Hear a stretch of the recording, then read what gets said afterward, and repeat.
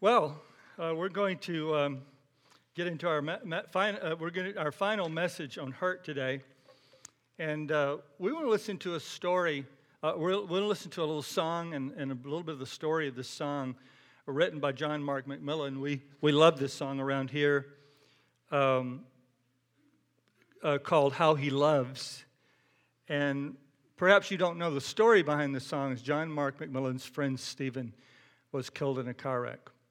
And the day before he was killed, he committed his life to God and said, God, I want the rest of my life to glorify you. And the next day, he was killed in a car accident. And John McMillan goes to God to have a conversation with God about how hurt he was. And as we want to talk about in the sermon today, we come to God with our hurt, and we want to talk to God about our hurt. But what we find out is that God wants to talk to us. That God wants to talk to us, and what's sometimes a little bit off-putting is that God doesn't want to talk so much about our hurt. He doesn't want to talk so much about what happened, but he has something else on his mind that he wants to talk about. And so that's what this song illustrates. We're going to go to James chapter 1 in a minute, and we're going to see that God has another subject on his mind. Besides, not that he ignores our hurt and doesn't want to hear our cry. There's a lot of scriptures about that. But he also has something else, and sometimes it's the hurt and the pain that gets our attention, that gets us on our knees, that gets us into a quiet place, that makes us take a walk in the woods, or makes us go sit by the ocean like I've done many times, and think about my life and think about God. And invariably, God will want to talk to me about something that I wasn't thinking about talking about. And so, of all things, God begins to talk to John McMillan about how much I love you and how much I love humanity in that brokenness. So that's what today's message is about. It's called the triumph. It's about letting God pick the subject and let him direct you and out of your pain. Because sometimes we get in let me just say this, and we get in a loop. We do this. We know you do this in relationships, and you have a fight with your spouse or somebody, and you start talking about something. You did this, you're that, yeah, and you start looping, and you start pulling up stories from the past. And after a while, literally, I can remember back in the early days when Sherry and I were adjusting and all. Really, after a couple of hours, I couldn't remember what started it. What started us even fighting? Because we started looping about something else. That's what we do with God. We come and we're looping on, why did this happen? Why did this happen? And God just interrupts us sometimes. Says, here, let me tell you something that's truth. Let me tell you what I want to do in your life. So we're going to watch this song and let it just bless you and let it bring you to the spirit of the message today.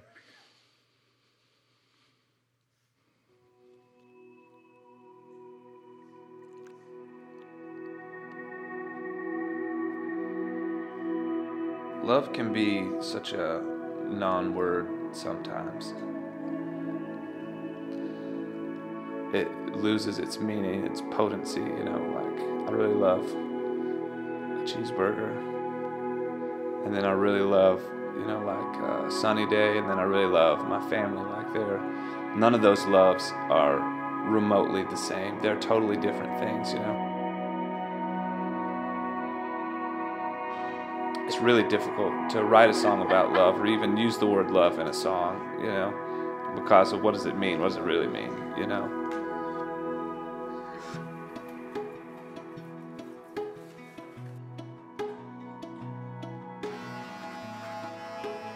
I'm just really excited to play.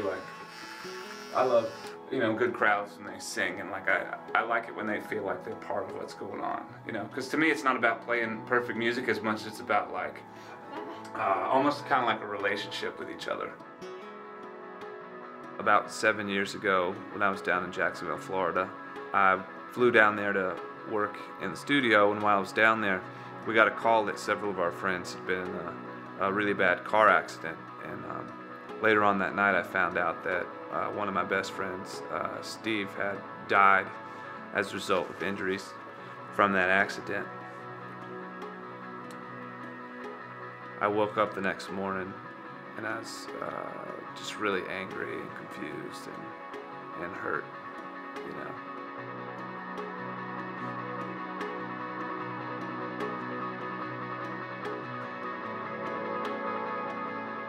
And I process things through music. You know, that's just how I do deal with my issues. And so I felt that I really needed some sort of, I needed to have some sort of conversation with God, because I was really, really frustrated. I felt like there's some things I needed to say. And so that's what I would do through the music. And that's really a lot of where the song, How He Loves, came out of, was I needed these words. I needed this conversation. I'm really looking forward to playing music tonight. I'm really excited to be with all the people who are going to be there.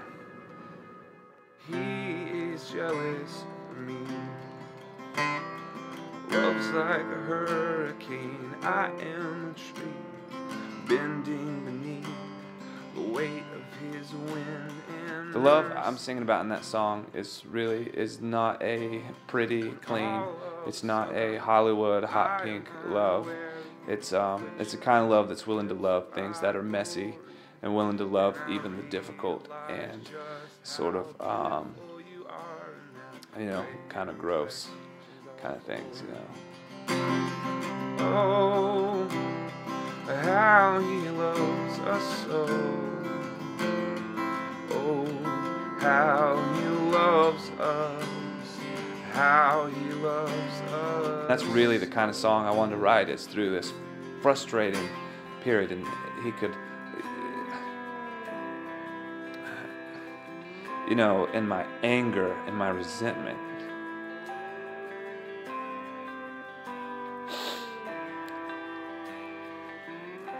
and in my frustration, He could still love me through that.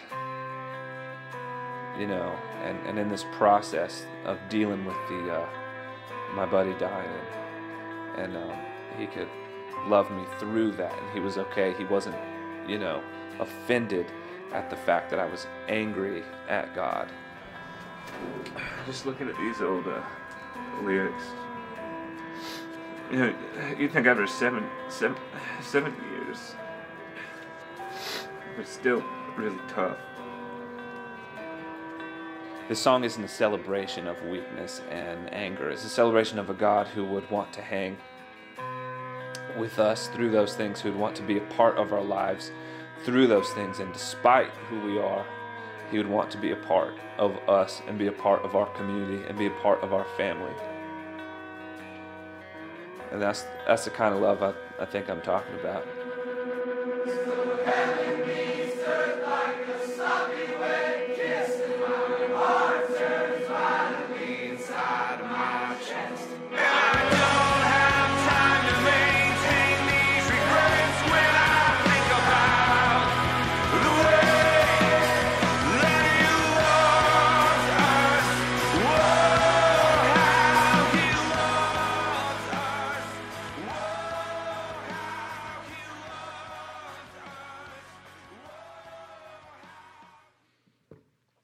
The lyrics that you won't hear in the song, because they're not real super poetic lyrics.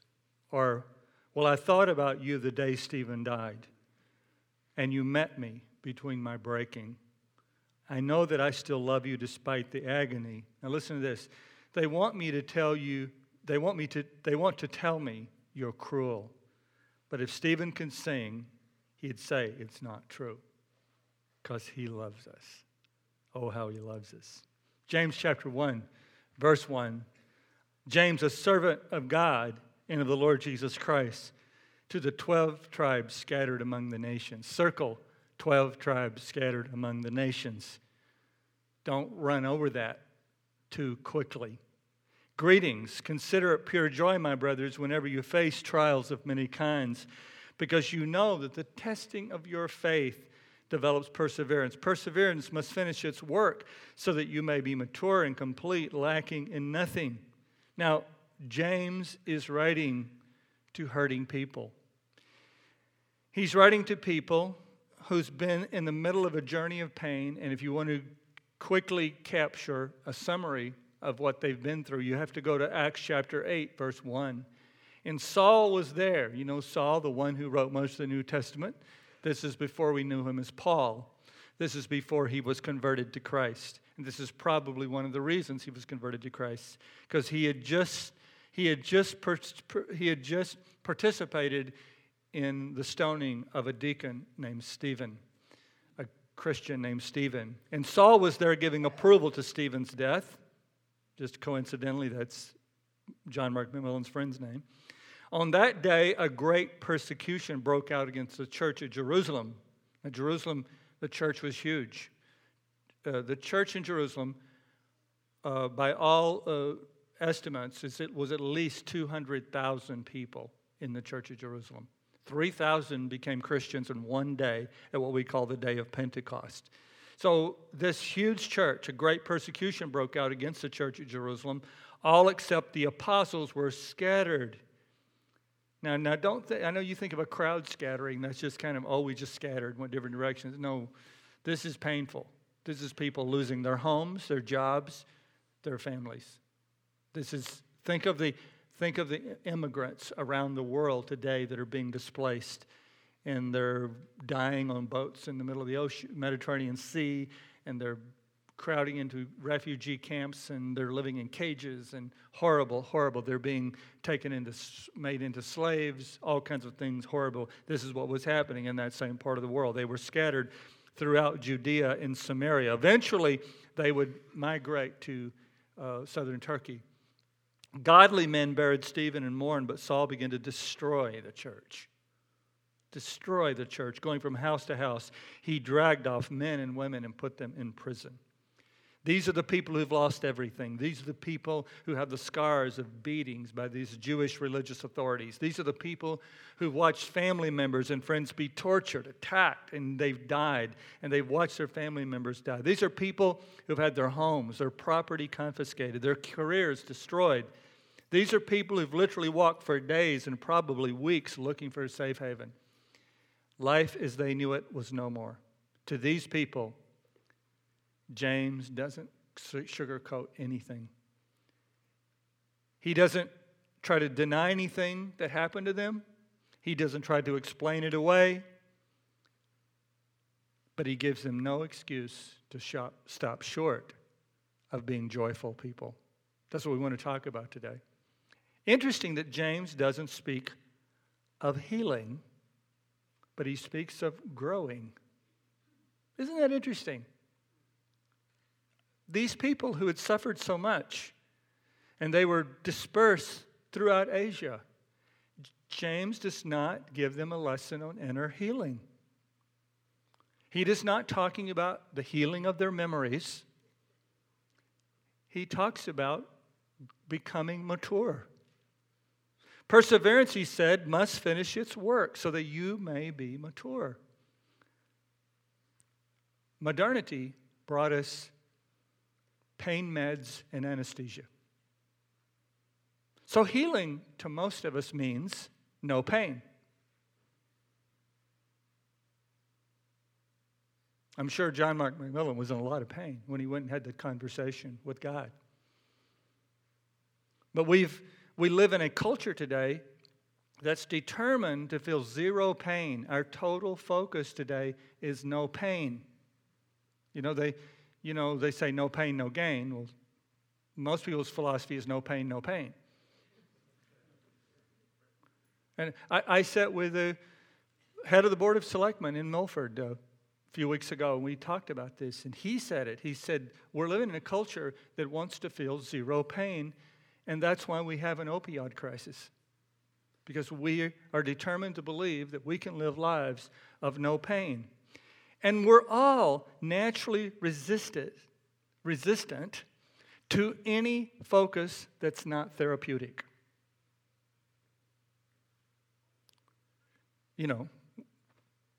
Somebody else's pain, yes, we can say, well, they need to grow.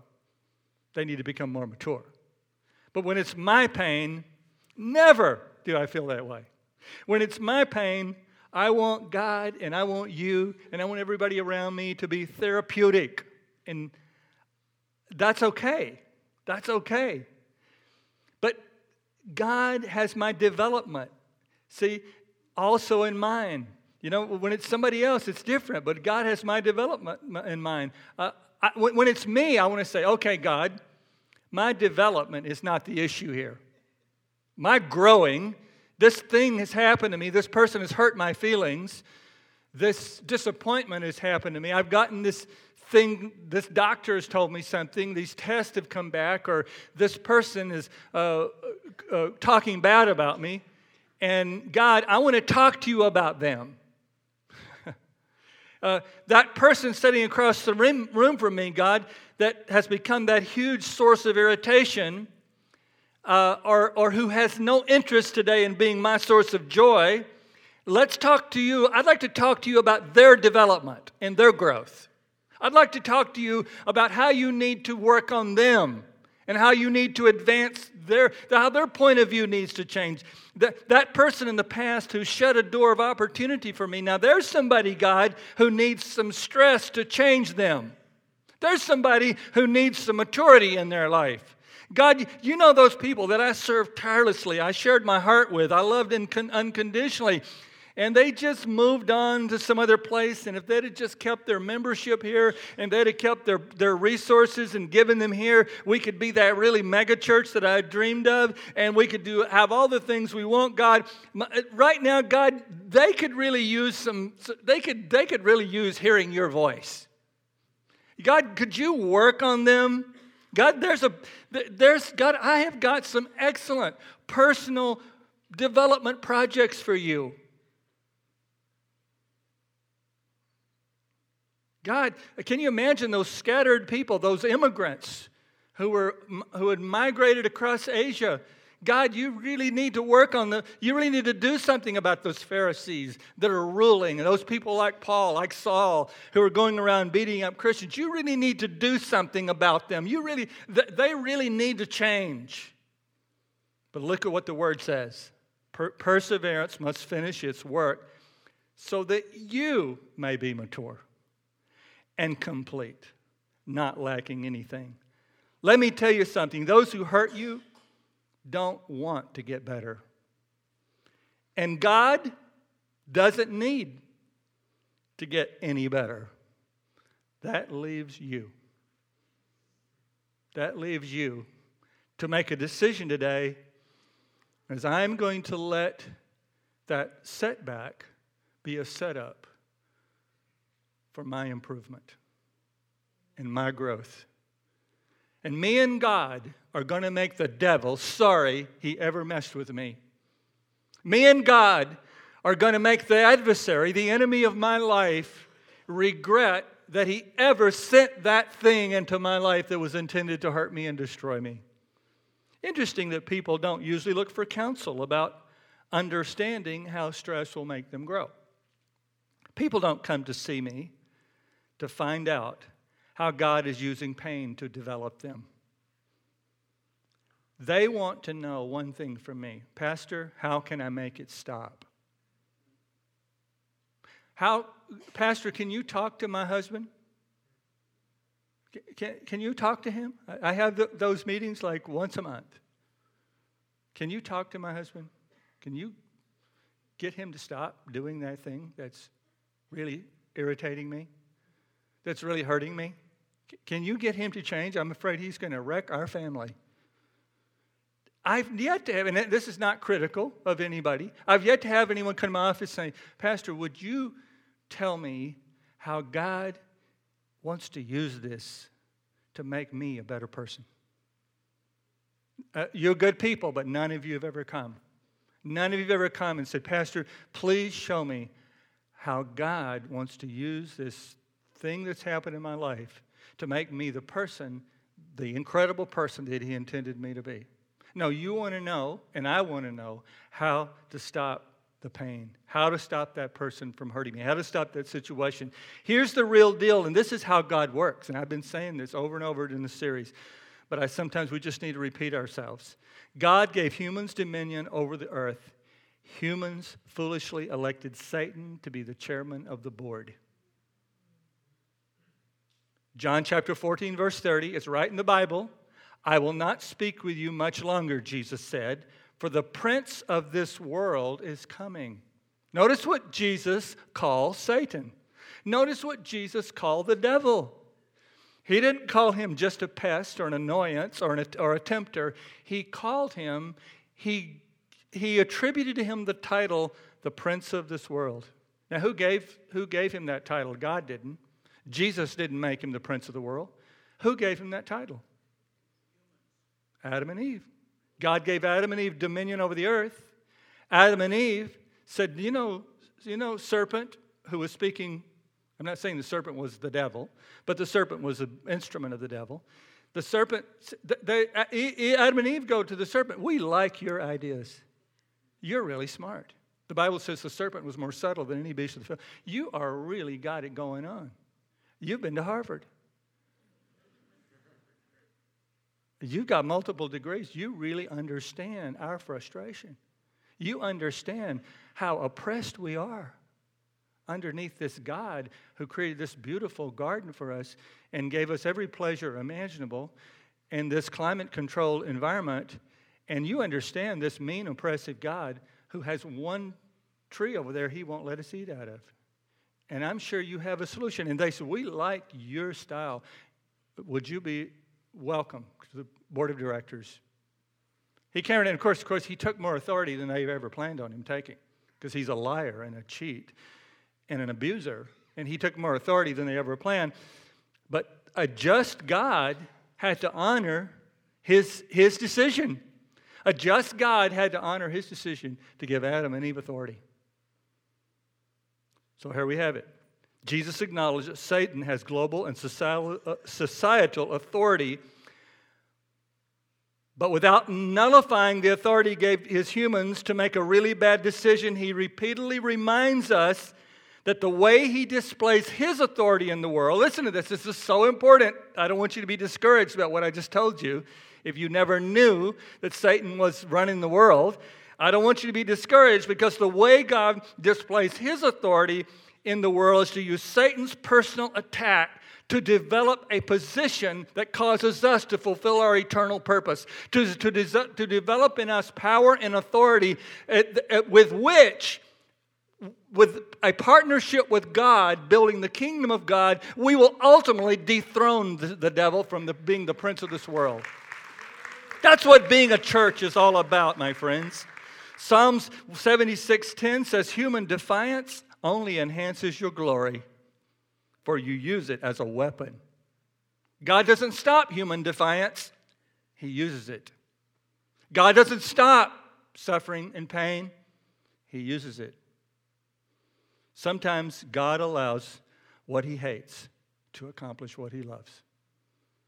You know who said that? Joni Eareckson Tada, who was a young lady. Some of you know her story. As a young lady, Joni dived off of a cliff and broke her neck and spent her life paralyzed from the neck down. And this beautiful young woman gives us that revelation that sometimes God allows what he hates to accomplish what he loves. And if you ever go on the internet, listen to her speak, you will sense a beauty and an anointing that she has transformed the pain of her past into the purpose of her future. She has transformed the purpose of her past into the purpose of her future. And that's what I am preaching to you to do today.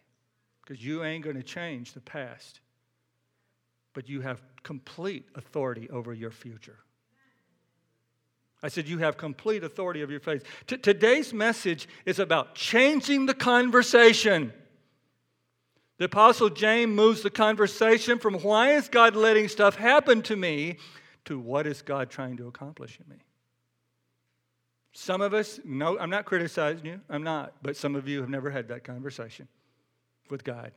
What are you trying to accomplish in me? You're stuck on that loop. Why'd you let that happen? Why'd you let them do that? What are they thinking? How could you love me? Blah, blah, blah. You're just stuck on that loop. And God wants you to change your conversation today. And if you will change your conversation and begin to ask, what could God do with me because of what happened? It will transform your life. I'm just telling you, it will transform your life. If you will begin to ask the question that was asked of me when I was first diagnosed 2 years ago, what I wonder what God is going to do with this. It's a great question. Andy Stanley said, the more conscious I am of what God has yet to do in me, the less critical I am of what he has yet to do in others. Stanley's pretty good, huh? The more conscious I am of what God has to do in me, the less critical I am of what he has yet to do in others. I want to get some of you to be a little more introspective and figure out, because whether you're naturally an introspective person or you're an extrinsic person. If you're extrinsic, you don't as easily have conversations about yourself. But both of us struggle. Whether you're extrinsic or intrinsic, we both struggle with asking God the right question in this regard, in this area of our life. We both struggle with this. We both struggle. If you're intrinsic, you kind of tend to get into self-pity and self-soothing and all of that going on. If you're extrinsic, you tend to be more louder and blaming other people and beating other people up. Neither approach ever stops to ask God, what would you like to do? What are you trying to change and grow in me right now? And I want to tell you, I'm getting there as a senior citizen. Am I a senior citizen, 62? Am I there? Am I? That's weird. That's really weird. I still got growing to do, though. I must be going to live a long time because I'm just got a lot of growing to do. See, although I still believe in the concept of inner healing, it's interesting that James doesn't speak of healing. Instead of healing, he speaks of growing. Perseverance must finish its work so that you may be mature. James defines this thing that God wants to do in us as maturity. Maturity involves function and feelings and connection. It involves all three of those things. It's practical, it's emotional, it's relational. In a nutshell, maturity is three things: gaining more skills, more joy, and more love. More skills, more joy, and more love. You can do more things, you can do it with more joy, and more loving to the people around you. Spiritual maturity is when more and more areas of your lives are turned over to the control of Jesus. That's the simple definition of maturity. When more and more areas of our lives are turned over to the control of Jesus Christ. I'm going to ask you a couple of questions here that really are the same question. They're just framing it in a different way. Number one, are you consciously aware of what God is yet to do in you? Are you consciously aware of some of the things that God is yet to do in you? If you're obsessed with what others are doing, then you're probably not. If you're constantly thinking and talking about what other people are doing wrong, you're probably not. You know, the tragedy of gossip and slander is not just that we are talking bad about other people, but that we are keeping healthy scrutiny off of ourselves. Psychologists call it transference and projection, when we literally criticize others for what God wants to change in us. You know, you probably know people who constantly treat other people disrespectfully, but whose major complaint in life is people don't respect me. Are you consciously aware of what God is yet to do in you? Turn and ask your neighbor that. Are you aware of what God is yet to do in you? James, in essence, says, let's not talk about those Pharisees and those colluding Romans. They are just God's instrument. I don't even see them. All I see them now is God's instrument that I intended to use in what I was intending to do in your life all along. Second question. It's kind of the same question. What areas of your life are not yet fully turned over to Jesus? Full spiritual maturity is when my life is turned over to Him. My money, my sexuality, my expectations, my schedule, my ministry, my mortality, everything that I willingly turn over to Jesus. Now, some of you here today who would like for the world to be all nice and kind and sweet, and you'd like for it to be totally under God's control, do you really know what you're asking? Do you really know what you're asking when you say, I want God to make everybody do what's good? Do you really know what you're asking? Because if you were to get your wish and God were to become the supreme authority who makes everybody do what is right, you wouldn't have a choice but to come to church next Sunday. You wouldn't have a choice. God says we're supposed to give God 10% of our income. You wouldn't have a choice. It'd come right out of your bank account. Do you want to be forced to pay tithe? Do you want to be forced to do it? You wouldn't have a choice but to go home today and for some of you, really show affection to a spouse that you're really irritated with. You wouldn't have any choice. God would make you do it. If you didn't do it, he would slap you around. You wouldn't have any choice but to humbly forgive and bless somebody who really you're just mad at and you just want to get back at. You would have no choice but to go love them and bless them. You would have no choice. You would have to do it. Are you sure you want your choice taken away? Are you sure you want the world to be all good, sweet, and kind? Or would you rather have a plan where God works with you and your will and teaches you and instructs you and persuades you that he is right? Would you rather have that world? Yeah, that's the world I want.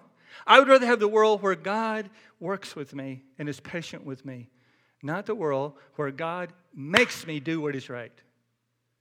God is a God of freedom. God is a God of liberty. God is a God of autonomy. God put man in the Garden of Eden. He made us autonomous. He made us free. And so today, that freedom, if you understand it and you can understand that the problems that come to your life, I'm not saying God sent them. I'm not saying that at all. But the things that happen in your life, God wants to partner with you to say to you, I want to use what Satan meant for evil, I want to use it to help you to become the greatest and most incredible person you ever be out of your own free will. So you will do many of those things that I mentioned. You will come to church and you will support and you will get involved in ministry and you will love people, but it won't come from coercion. It will come from motivation. It will come from your heart. And that way you will do it with joy. With joy you will serve the Lord. That's what's the point of James chapter 1. The good news of the gospel is there's something you can control. Rick Warren said, God lets you pick how long your tough journey to spiritual maturity will take. The length will depend on two things: how quickly you obey him and how deeply you trust him when it doesn't make sense. I love the Psalms. The Psalm says, my heart is fixed. My heart is fixed. I know the term fixed there means stable, but I also like to think of it as repaired. My heart is repaired. Oh God, my heart is fixed. Notice what happens when your heart gets fixed. I will sing and give praise. You become a person of joy. You, as Jason pointed out, you will increase your range of emotion. You will increase your range of emotion when you give into the spiritual therapy of God. So let's do this. Move your primary focus from what you're irritated about and hurt about and frustrated about to what God is excited about. Amen? God is ecstatic about having a personal and growing relationship with you. God is excited about using you in your story to help other people. Your story, you need to help somebody else with your story. Secondly, figure out the behaviors and skills God is trying to make you better at and cooperate fully. It's not hard to understand what God is working and whatever he's testing in you. It's not hard to figure out what God is trying to do, because whatever God is testing, that's what he's planning on improving. I said whatever God is testing is what he's planning on improving. If something is testing your patience, God is planning on you becoming more patient. If something is testing your love, God is planning on you becoming more loving. If something is testing your endurance, God is planning you to become a person who's more enduring. If God is testing you in any area, it's because that's where God is developing you. So probably the thing that you're mad about is the thing that you should be glad about.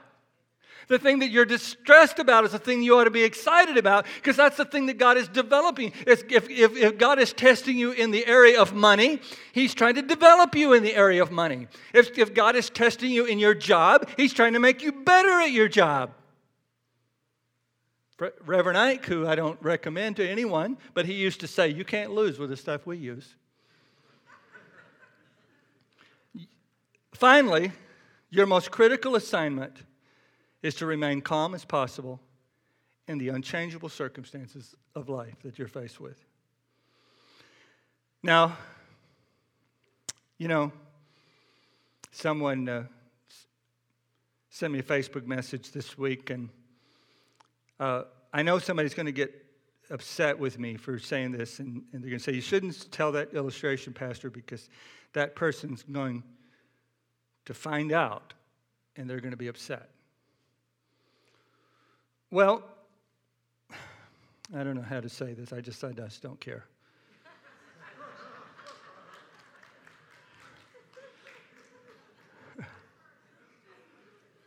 But this is someone that I love, but they've over many years have left this church so many times that I don't know how many times they've left.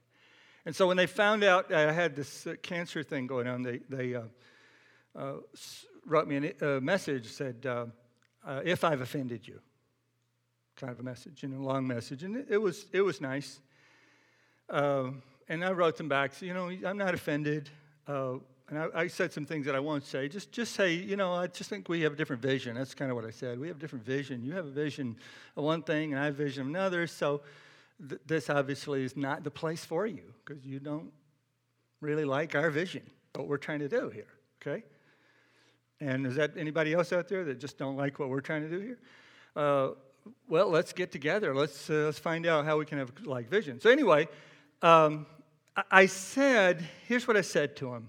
And if he hears this, I hope he can hear this in love, because this is what I said to him in my message. And I only repeat it today, not to get even with that person, not at all, but because I think it's what a lot of us need to hear. I said, give, and I named the pastor where they've gone. Give them in that church, I said, their vision, all your focus. Do whatever they need you to do to build that church. Remember, the only institution that Jesus died for, the only one he came to build, and the only one that he's going to still be standing when all others go up in flames will be the Church of Jesus Christ. I said, here's what I said in all caps, and I rarely speak in all caps because I think that's rude. But in all caps, I said, stop getting bored so quickly. Give the rest of your life somewhere. In all caps. And this is not all caps. 'Tis one life will soon be past. Only what's done for Christ will last. That's really what it is, guys.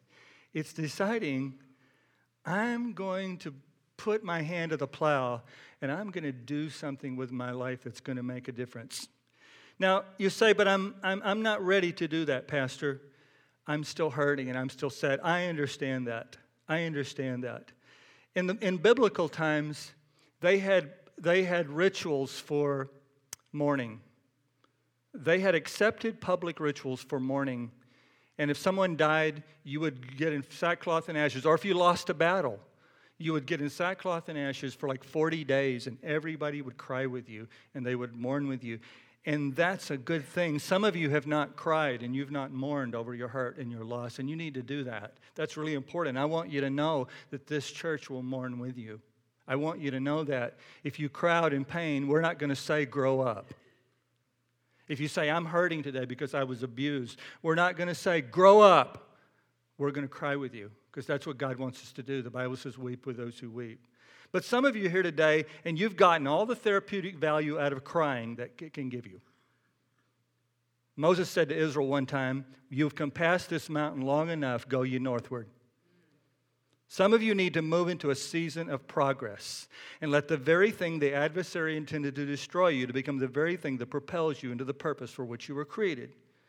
Just imagine today a whole congregation who are embracing practical, emotional, and relational maturity. It's almost too much to take in. Here's the really amazing news of James chapter 1, verses 1 through 4. We don't have to look like what we've been through. Amen. Let's stand.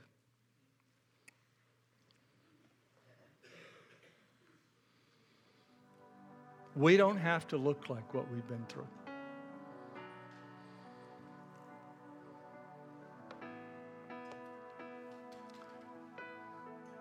Now, some of you are here today, and you heard the message today, and even before I preached the message, you'd already heard from God. And God's already been telling you, I'm ready for you to move on. I'm ready for you to move in to what I have prepared for you. And I'm ready to let you know how I'm ready for you to grow and you to become the person that you need to be. And you're going to like it. You're going to enjoy becoming the person that has authority over yourself, authority over the things in your life. And right now, I'm going to ask you, if that's you, that you're ready to move forward. You're ready to move forward with your life. I'm going to ask you to slip out of your seat where you're standing, and just like we did a couple of weeks ago, come down and stand across the front. And let's pray together. Let's close this service with a season of prayer, asking God to show us the way and to empower us. Would you come?